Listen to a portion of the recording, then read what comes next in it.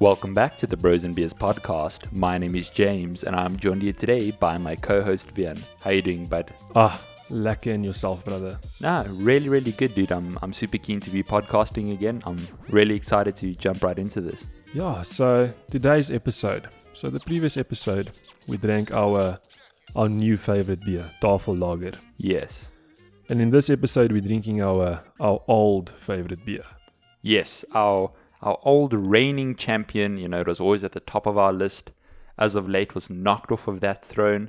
Stella Artois. The one, or the old one. So, I've gathered some fun facts. I want you to grab the bottle right in front of you.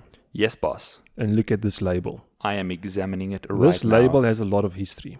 I can see that. So, in 1708, a oak called Sebastian Artois became the head brewer of Den Hoorn, which is a Belgian brewery. And on the top of the label, you can see that horn. Yes, I can. That is the horn that was used to represent this brewery. Okay, that's pretty cool. Yeah, but it wasn't until 1926 when Sebastian Artois released Stella Artois over the festive season or during Christmas. It was kind of like his gift to the world. and it was until we found Tafel Lager. Other fun facts is Stella has a 9-step pouring ritual. That's pretty intense. It's hectic, and we'll get into that during our beer tasting. Okay. I think it's going to take too long at the start, so that's for a bit later. Also, there's a strong baby at 5.2% alcohol. Yeah, definitely above average here. Just by a little though, but it's certainly on the stronger side of beers. Definitely. And then back in the day, strong beers weren't a big thing. So Stella became really popular in the UK.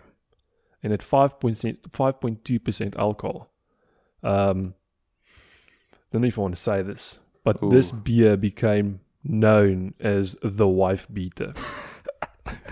You joking? No, it was honestly called the wife beater because of the 5.2% alcohol. So clearly the British don't know how to handle their alcohol. Obviously not. I'm joking. This is a long time ago. They probably had really bad alcohol. Anyway, please continue. Yeah, so wife beater, quite controversial. Definitely. Also weird that a lot of people could own this premium lager, as Stella advertised themselves as a premium lager. Okay. So not a lot of people drank Stella back in the days because it was a expensive beer. Oh, okay. Granted, it still is a bit expensive today. Definitely. But they had a whole marketing campaign running from 1982 to 2007 called Reassuringly Expensive. Holy cow. Trying to get these negative people that see their premium lager as way too expensive to make them see that their premium lager is worth it. And within these ads, you can see it. This one oak, he rocks up to a bar to buy a baguette with a wagon full of roses, obviously to sell it. And he's chilling there eating his baguette. And he sees the barman pouring a Stella. And he's like, I want this. So we start on a close-up of his face as he's taking the sip and the camera slowly tracking back.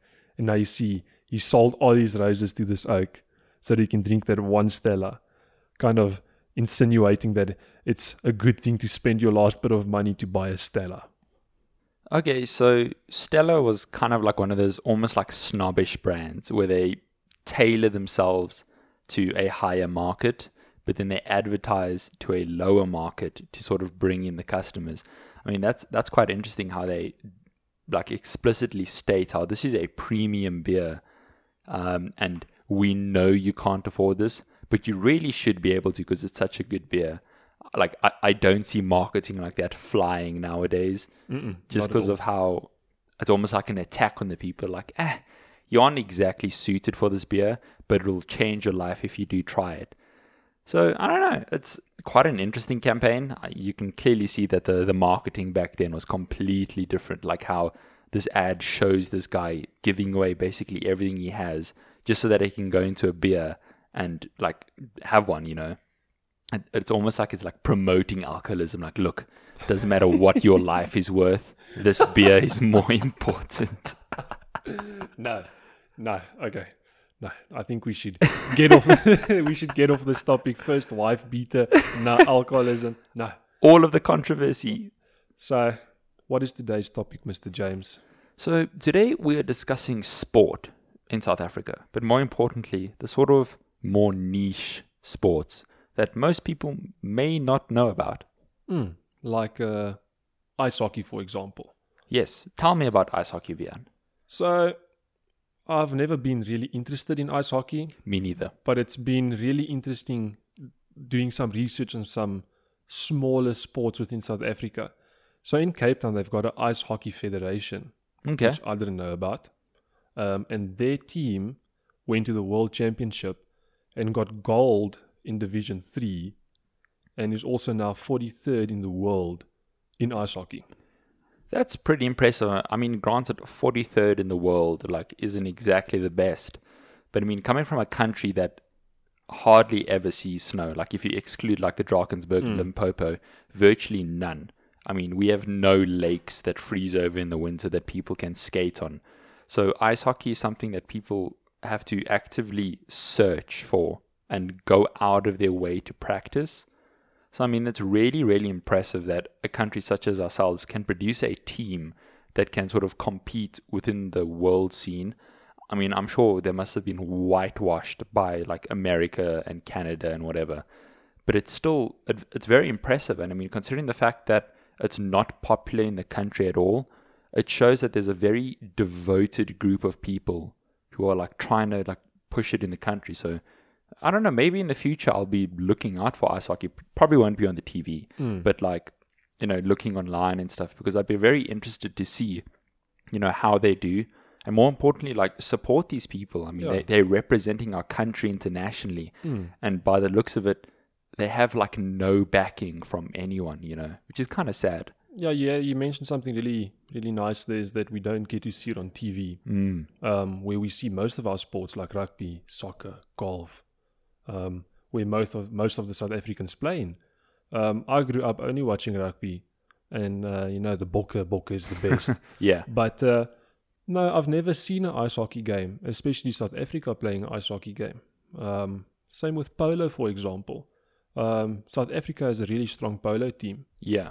So strong that Nedbank is hosting a polo event, which is going to be a international tournament, where we will be facing New Zealand for a friendly match before the whole tournament starts. That's really impressive. So I know a little bit more about polo, but that's just thanks to my grandparents and my aunt, you know, owning a farm with horses and stuff. So I've been a little more exposed to it.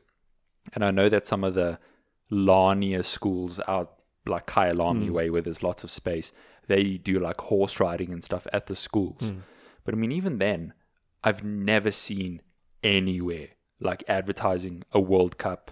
More importantly, South Africa hosting New Zealand for a friendly.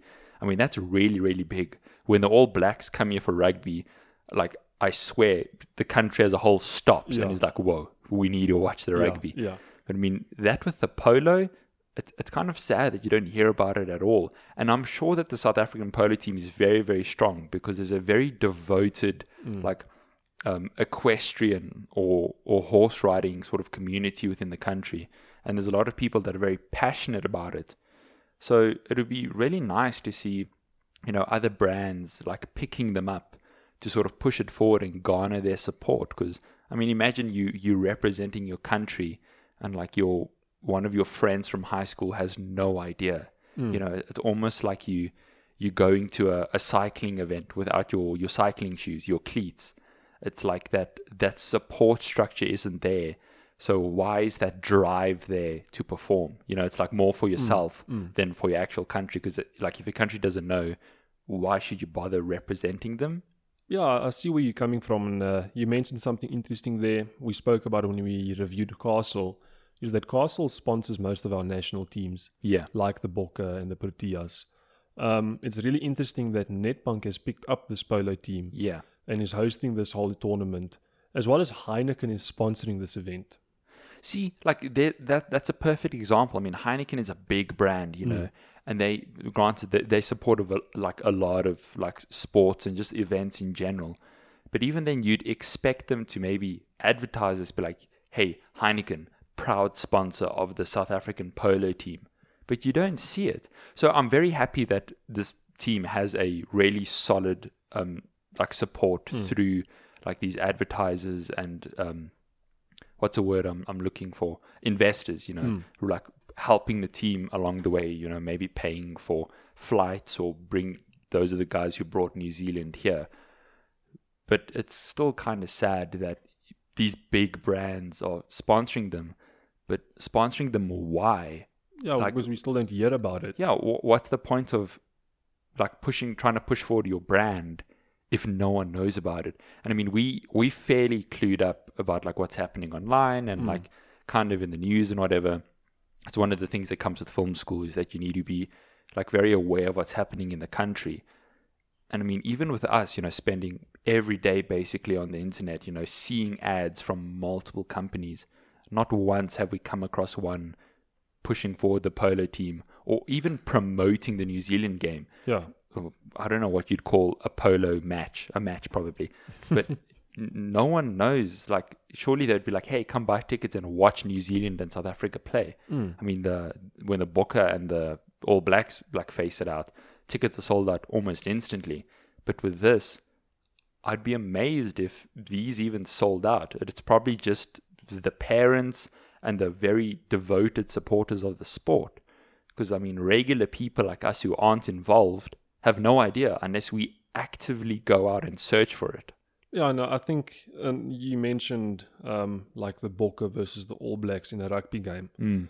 This whole tournament is happening just before the 2019 Rugby World Cup. So obviously we'll start hearing more about the rugby and not as much about the polo. Where I think these bigger sports should start overshadowing or shouldn't start over...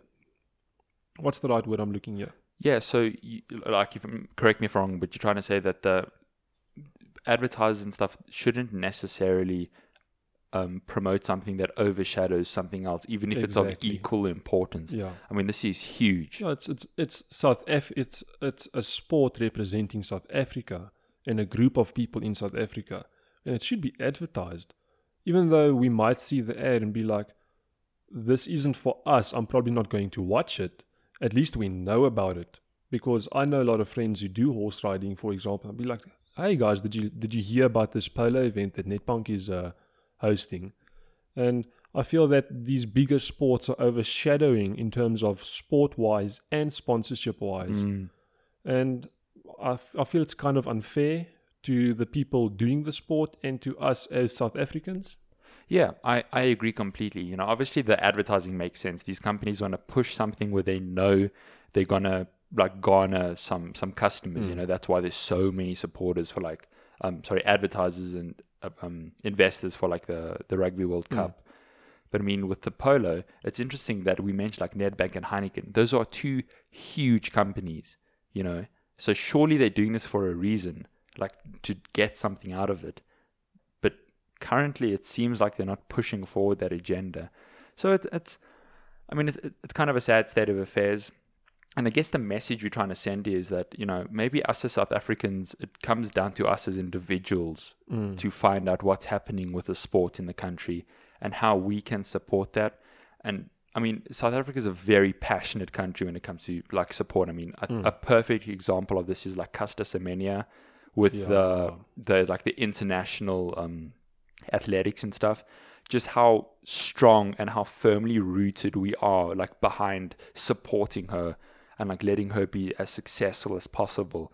And it's so sad to see that potential support wasted because people don't know about these other sports that are happening on the same level, Okay, James, so that ended on a really, really positive note. And I think keeping it positive, we should look at Stella Artois' 9-step boarding process. Yes, if I'm not mistaken, this is quite a technical and in-depth process because, like, I don't know, maybe because of the beer's history, they've really been able to flesh out, like, the exact ways you need to do things in order for this beer to be at its optimal taste experience, if I could use those words. Exactly. It's exactly that. And before I start with this, I want to mention a little story. Okay. I went to a restaurant, not going to mention the name. It was pretty bad. They had 2 beers on tap, a Castle Light and a Stella. And obviously I ordered a Stella, and I turned around to see how this lady is busy pouring my Stella. And I knew about this 9 steps, and I was interested to see if she's following these 9 steps. Yeah. Oh, and here this lady was gooiing a little bit of beer into my chalice, and then taking a spoon and throwing the foam out, and then she'd Oh my word. continue throwing the beer in, and then she'd skip the foam out, and I was like, what are you doing? That hurts me, because I mean, even on a most basic level, there's pretty much everyone knows how to pour a beer. Maybe not this specific 9-step pouring process, but I mean, everybody knows, you got to hold the glass at a certain angle and then let it in slowly, and then just before the end, straighten the glass out so you get a nice head going. Yeah. And it's like, shame, maybe she just wasn't trained. Yeah, like probably. maybe she didn't know. Like, I don't want to hold it against her. You don't know unless you know. Yeah. And it's kind of sad. Shame. I feel like I can just imagine her there with like the spoon. I'm like, this beer is foaming so much. Oh, What am I doing wrong? I hate this so much, and like scooping it out angrily. Like, shame. I feel bad for her. Maybe she should listen to the podcast and she'll learn all about it. Yeah, and I mean that segues nicely into this 9-step. I mean, these 9 steps it's really quick. I mean, this whole 9-step happens within a time span of 30 seconds. Oh wow. I mean, it starts off with what they call the purification. Okay. And basically what that is you clean your glass. They've got a cold water, a tap with cold water running. Okay. And then basically what you do is you make sure that your glass is clean and at 3 degrees Celsius. They are very strict that your glass must be the same temperature your beer is going to be at, and that's around about 3 degrees Celsius. So that's interesting, because if I'm not mistaken, a while ago, I remember Castle Light really pushed forward this like ad of like, our beer must be served at -3, and they're like the big -3 on all the fridges and whatever, and they're that special blue logo that changed. So it's interesting that Stella is the opposite. It's 3 degrees warmer than 0. I mean, like just taking things, like just thinking about it in general, I mean, fridges sit around 4 degrees. So 3 degrees isn't actually that cold. Huh. Okay, carry on. Yeah, so what they then call this is the purification. And basically what it is your glass must be clean. Okay. And then that segues into the next step. So after you've cleaned your glass, you take your glass, and then just before you place your glass under the tap, you open the tap. Oh, okay. And then it's basically called the sacrifice. In Dutch, they call it the offer.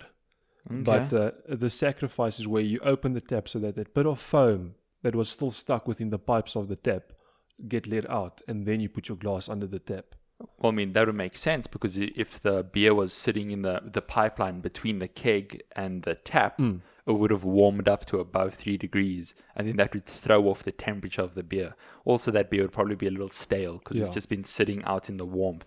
Okay, so that also makes perfect logical sense. Yeah, so then that goes into the next step, and you mentioned it nicely, is that everybody knows that you should hold your glass at 45 degrees. Yes. And if you don't know now, you know. It is an absolute rule. Always do it. And then all that does is what they call the liquid alchemy. Ooh, fancy. What this does is that your beer comes down at a straight angle and then rushes to the bottom of the glass, and then what do you call it? Like flows within each other. Yeah, so it sort of like makes like a turbulent vortex of beer. Like in my head, I'm imagining this in slow-mo as the beer like washes down the side of the glass, and then makes almost like a wave at the bottom, and then makes this like cyclone effect. Circulates. There we go. Circulates real nicely with each other. And then what this does is it allows for a perfect, or in Stella's eyes, a perfect beer to foam ratio. Okay, that would make sense. Sorry to interrupt there. No. Because that would bring in air as well, and then that with the natural carbonation of the beer would make the head. Okay. Yeah. All I just wanted to say is, like, as we like to call it, the head. But so they see it as the liquid alchemy is basically prepping for the perfect head, as we like to call it. Okay. Then next is the crown, which is basically the head. Yeah, okay. Stella says that the crown should be at least 2 fingers or 3 centimeters high from the beer. Yeah, that sounds perfectly reasonable. I'm imagining it in my head, and that's a nice amount of foam. So where you can actually sip your beer, and not have your whole face covered in foam, but it's not so little foam that it kind of just looks sad. Yeah, and there's nothing as sad as looking at a beer that there's no foam on top. 100%. Then next they've got the step called the removal. Okay. And this is important. So during the crown process, as you finish up your last throw, you straighten out your cup or your chalice as they like to call it, and the beer will be flowing in. You've got your perfect foam to beer ratio, but you want your beer to overflow. Okay. Basically, they want your chalice covered in beer, inside and outside. And then they call this the removal. As this is busy happening, the same with the sacrifice, is they let the tap run for just a bit longer as they're busy taking the glass away from the tap. Okay. That's interesting. So they like waste a little at the beginning, and then they waste a little at the end as the beer's sort of flown over and the head has come all the way to the top of the glass and sort of foaming over everywhere. Okay. Yeah. And then they say it's because that last bit of beer has been oxidized and might throw off the flavor of the beer. So this segues nicely into a step they call the beheading. So you mentioned it nicely earlier, is that you want your beer to overflow, and this creates the foam at the top that is overhanging just slightly. Okay. So with the beheading is you take a knife. Okay. Really important is you have to keep it at 45 degrees. Okay. And then you slice that extra bit of foam off the top. That's so extra. I am going to behead this beer. Meanwhile, you're just casually like grazing a knife over the top of the glass. These people are so extra. But it must be at 45 degrees. I wonder, like, I'm curious to know what difference that would make. Like, what happens if you did 30 degrees? Like, No, so I think the 45 degrees is. I know the listeners can't see this, but I'm making like a little glass hand in front of James. yes. If you keep your knife at 45 degrees, I think that allows for the knife to not slice through the foam and still keep the foam at the top, but to scrape the foam off while it's busy cutting the foam. You're a genius. That's probably why it's like That makes perfect sense. Yeah, it makes perfect sense. And then the next step. So we said that they're a bit extra. Mm-hmm. This goes into the fudgement. I think I pronounced that correctly. 100%. This is where, after you've now beheaded your beer, you pick your chalice up and you look at it. And you're like, damn, I've poured a nice beer here. Oh, that is like the most artisanal thing to do. I mean, I guess that like falls back on like everyone should have pride in what they do and really enjoy it. And if you enjoy what you do, you'll never work a day in your life. And I can just imagine being a bartender, and having a look at your beer as you've poured it and you bring it up to the light and you see those wonderful bubbles rising through the beer and the perfect head of foam that's been like shaved nicely, so everything's level, everything's clean. It's just like, I don't know who's getting this beer, but my word, are they going to enjoy it. And it's exactly what it is. And during this process, this bartender is just making sure that the foam to head, the beer to foam ratio is perfect. Okay. Like I mentioned earlier, 2 fingers or 3 centimeters. And that's all he's checking for, is to make sure that this beer to foam ratio is perfect. Yes, because it cannot be served otherwise unless it is served this way. Yeah, and that goes back to like you should have pride in what you're doing. And this goes nicely into the next step called the cleansing and then the bestowal. I'm just going to put these two together.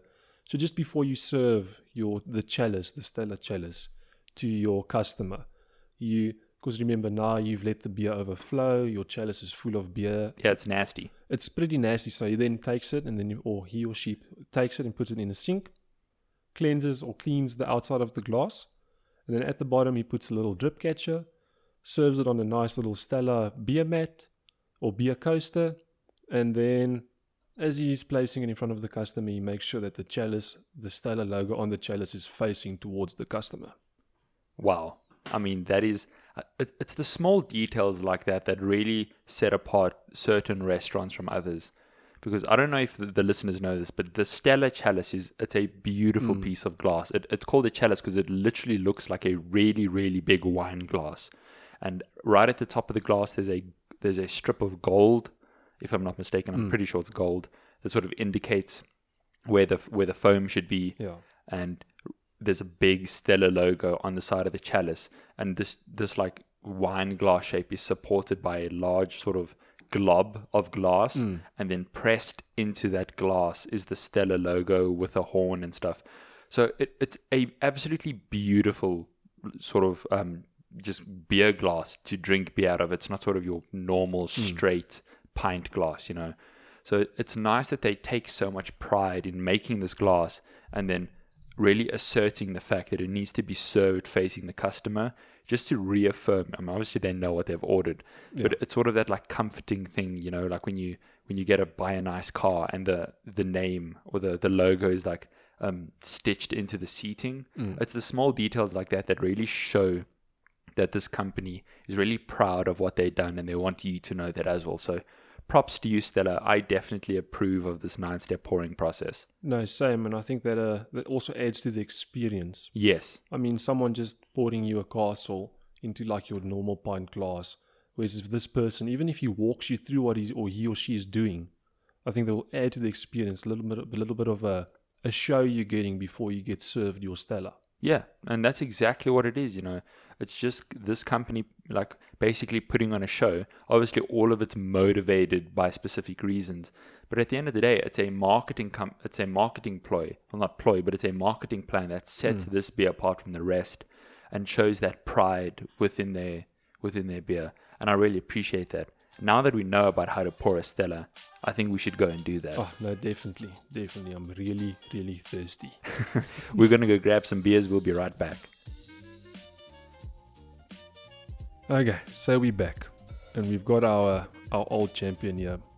And I think because I mentioned this whole 9-step pouring process, I think, or I wonder if it's a good idea to pour it out on the show for the first time. You know, I agree. Normally we pour it out beforehand, but I think just because we've sort of established the way it should be done, I think we'll do it on the show. However, it is to the audience, we are not fortunate enough to have a Stella keg and tap, you know, nearby. We are not that fortunate. Stella, please sponsor us. Please. So for that reason, we won't be taking part in the sacrifice and the beheading. Firstly, because, you know, the sacrifice, we're not going to pour out some of this beer onto the table and then pour the rest into the glass. And the beheading, you know, we have 1 liter mugs here. Unfortunately, we don't have Stella chalices nearby. And this 330 ml bottle isn't going to get close to overflowing unless we really pour this beer badly. However, now that we've detailed the pouring process, let's grab the beer, grab the mug. Right, 45 degrees. Remember, it's important to have the 45 degrees. I am watching the liquid alchemy take hold. The head is forming. The foam is rising in a glorious flurry of foam. That is beautiful. This is beautiful. Cheers, brother. Cheers, but. So, whilst Van takes a sip here, it is to note that this is a Pilsner lager. So, as mentioned in our previous podcasts, lagers are stored in warehouses and stuff. If you're interested, go a couple of episodes back and you'll learn all about that. However, the color, I think, again, this may be a little lighter just because it's a Pilsner, but to my eye, this is undifferentiated. No. Yeah. He is indecisive. It's definitely, I don't know if it's just my eye, but it seems lighter. But I don't think I'll be able to tell this beer apart from any other beer that we've had so far, or any other lager. 5. So yeah, 5. Solid 5. Yeah, maybe that was just the placebo effect taking hold there. So I'm going to grab a sip here, and I see you just had a sip. Why don't you start speaking through the next category? Bitterness. Now, I don't really think that this beer is bitter at all. It has that initial zing. We like using that word, the initial zing of bitterness. But this dies down much quicker than something like a Heineken. And therefore I'm going to give it a 5. Just average bitterness. Yeah, I think you're onto something there. Beforehand, we were drinking a Stella before the show, just so we could sort of acclimatize our palates and discuss the tasting notes before the show. And I mentioned that I thought the bitterness was a 6. Now, however, I'm getting a 5. And I think it's most likely because previously we're drinking it out of the bottle. And to our experience, we've noted that drinking beer out of a bottle generally increases the bitterness simply because air hasn't been introduced into the beer, bringing out all of its flavor. So I'm going to give this a 5 with a apostrophe, not a apostrophe, with an asterisk. If you're drinking this out of a bottle, it is a 6. Out of a glass, a wonderful 5. I think this is a nice baseline. I think it's slightly above average for most. So I wouldn't recommend this as a beginner beer if you're drinking it out of a bottle. Out of a glass, I think you'll have a wonderful experience with this beer. I agree. Then next, malt value. So, in my opinion, this beer is a lot more malty than it is bitter. Like I said, that initial zing of bitterness dies down quickly, and I'm left with a palate of malt. And if I'm not mistaken, they use maize in this beer. Yes, they do. So, as most people know, the 3 common ingredients within beer is water, barley, which can be substituted with like sorghum and wheat and whatever, and then the most important one, hops. Stella, along with a couple of other beers, is made with 4 ingredients: water, barley, maize, and hops. So when you drink this beer, after the bitterness as the sort of the initial effervescence, the bubbles on your tongue have died down, you'll be greeted with what we generally refer to as the malt. It's just before the aftertaste. You've just swallowed, and the air is just introduced into your mouth, and you really get that flavor profile. Because of the maize, there's a strange, I want to say sour, much like I said with the Black Label. It's a very different type of sour though. It's not like, don't imagine like Warheads or like a sour sweet. It's almost like sourdough bread, but without the wheatiness. It's something you'll only really understand unless you've drank beer with maize in it, such as Stella, or another one is Peroni, and it's very pleasant. It's very nice. However, I think if you're not expecting it, it could take you by surprise. So I think because of that, I'll give my malt value something that's slightly higher above average, because the malt, the flavor of the barley itself isn't as present. The maize really comes through. So if you're curious to know what maize tastes like within beer, definitely grab a Stella. You'll immediately be able to tell it apart from a regular beer. With that in mind, I think I'm going to give this a malt value of 6. Okay. Like I explained, I do find this beer more malty than it is bitter. But it's not to the point where I can't drink this beer. It's really enjoyable, like you've explained, it's really pleasant. So therefore I'm going to give this malt value above average 6 as well. Cool. What's next? Fruitiness. The one we love. This is going to become a running joke on the podcast until we actually review something that's deliberately made with fruit. But 0. 0, no doubt. Yeah, there's no hints of fruit here. Next up, aftertaste. So this is another interesting one. Because that maize is there, it gives it a very like robust aftertaste. It really hangs around in your mouth, not in a bad way, but it doesn't die down. This will be a nice beer to drink with a meal. Simply because that flavor will really stay there and then possibly complement your food if you're eating the right thing. So with that in mind, you have to, that has to affect the values. So it's something important to note that the higher the number here doesn't necessarily mean the worse the beer. It just means the more intense. So with this aftertaste, I'm going to give it a 6.5. Okay. So that's not necessarily a bad thing. I'm not saying it's a bad aftertaste, but it's it's pretty strong, and it sticks around there for quite a while. And then, maybe between 45 seconds and a minute and 30 seconds after you've had your sip, it dies down into this average sort of beeriness. But it's very, very pleasant. It's a nice flavor. Yeah, we on the opposite side of the spectrum here. I do find this aftertaste really pleasant, but I won't rate it as high. I'm rating the aftertaste as a 3, as I just thoroughly enjoy this aftertaste. There's nothing that's bothering me about the aftertaste.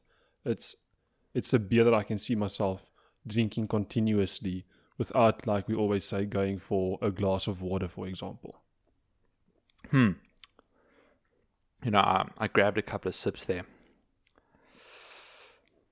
I was wrong. It's not a 6.5. It definitely comes way down.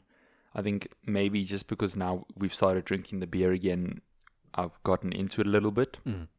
And I think I'm going to give this a 4. Okay. So scratch the 6.5. I apologize, ladies and gentlemen. No one is perfect. But yes, I'm going to give this a 4. You mentioned everything. It's pleasant. It's great. Let's move on. Exotic value. And this is a really interesting one. I mean, we've had this in-depth explanation or brief explanation of the history of Stella, the whole 9-step pouring process. And it really adds to the exotic value when you do read up about this. I think for the average consumer, it might not be as exotic, but in my eyes, I find this beer a lot more exotic than your baseline beers. Yes, I agree. And therefore, I'm giving this exotic value of 8. And this is purely based off the fact of the 9-step pouring ratio. Yeah, I'm right there with you. I'm going to give this an 8, simply because I've never seen somebody drink Stella at a party. So within our age range, it's very rare to see. However, it's still one of the more common exotic beers, if I could say that. So if you go to a restaurant and you order a Stella, it's very likely that they have it. With that in mind, though, it's rare to see people drinking it unless you're at like a beer yard or something specifically devoted to beer. But that's only because all the people there are interested in beer, so it's likely that they'll be drinking the more exotic stuff.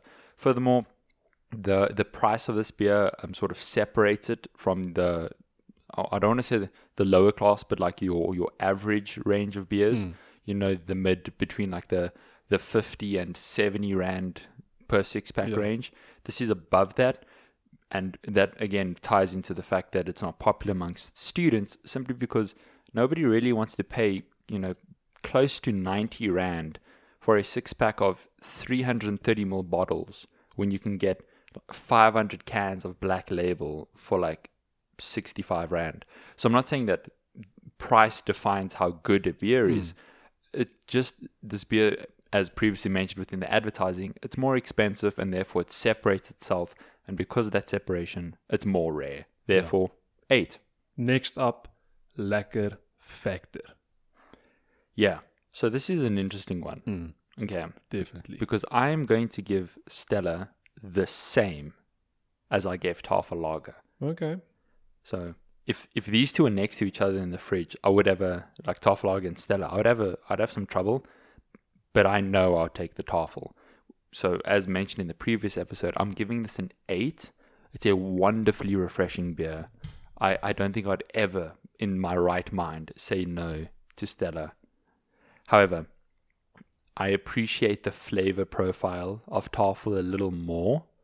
That's why I choose Tafel over Stella. However, you know, Tafel wasn't necessarily a 9, nor is Stella, so they come in at right about the same. So it comes down to the smaller nuances of the beer that define them. But overall, I mean, Stella's great. If Tafel wasn't in the fridge, I would be grabbing this all day, every day, no matter what. No, I agree 100%. Like, sorry, that was a bit of an inside joke, but I agree.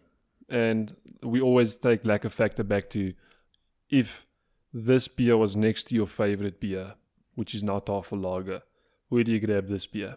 And I'm saying no. I'm staying committed, and therefore I would take the Tafel Lager. I know in the previous episode I scored Tafel Lager 8.5. I'm going to be scoring Stella an 8, just because I'm staying committed to Tafel. Yeah, you're reflecting it in the numbers. For me, it sort of comes down to how am I feeling on the day. And as of late, it's been Tafel. But this episode isn't about Tafel. It's about Stella. Overall, Stella is a wonderfully refreshing beer. It's got a very pleasant bitterness to it that hits you just at the right time for the right duration. We think this is definitely a beer for the more sort of intermediate beer drinkers. We find, well, just between us, we think that sort of the newer beer drinkers may not necessarily appreciate it as much, simply because its flavor profile, thanks to the maize, is a little different to beer, to regular beer. So they possibly might think it tastes a little off. But overall, it's great. If you haven't tried Stella, definitely go out and grab a 6-pack. The presentation is great. The history of the beer is great. And it's a very, very pleasant drinking experience. And who knows, maybe you will be swung towards drinking Stella over your favorite current beer, unless it's Tafel. Unless it's Tafel. Let us know. Question of the day is, do you think this 9-step pouring process is hocus pocus? Or do you think it really adds to the experience? Please let us know. And I think on that note, we can end the podcast. Yes. Ladies and gentlemen, thank you so much for listening. We hope you have a wonderful morning, day, or afternoon. Or night. Or night. We don't know when you listen. We look forward to your input towards the question. Remember, you can find us on Instagram and Twitter. All of the handles will be linked within the show notes. That's basically the description, on whatever platform you're listening to.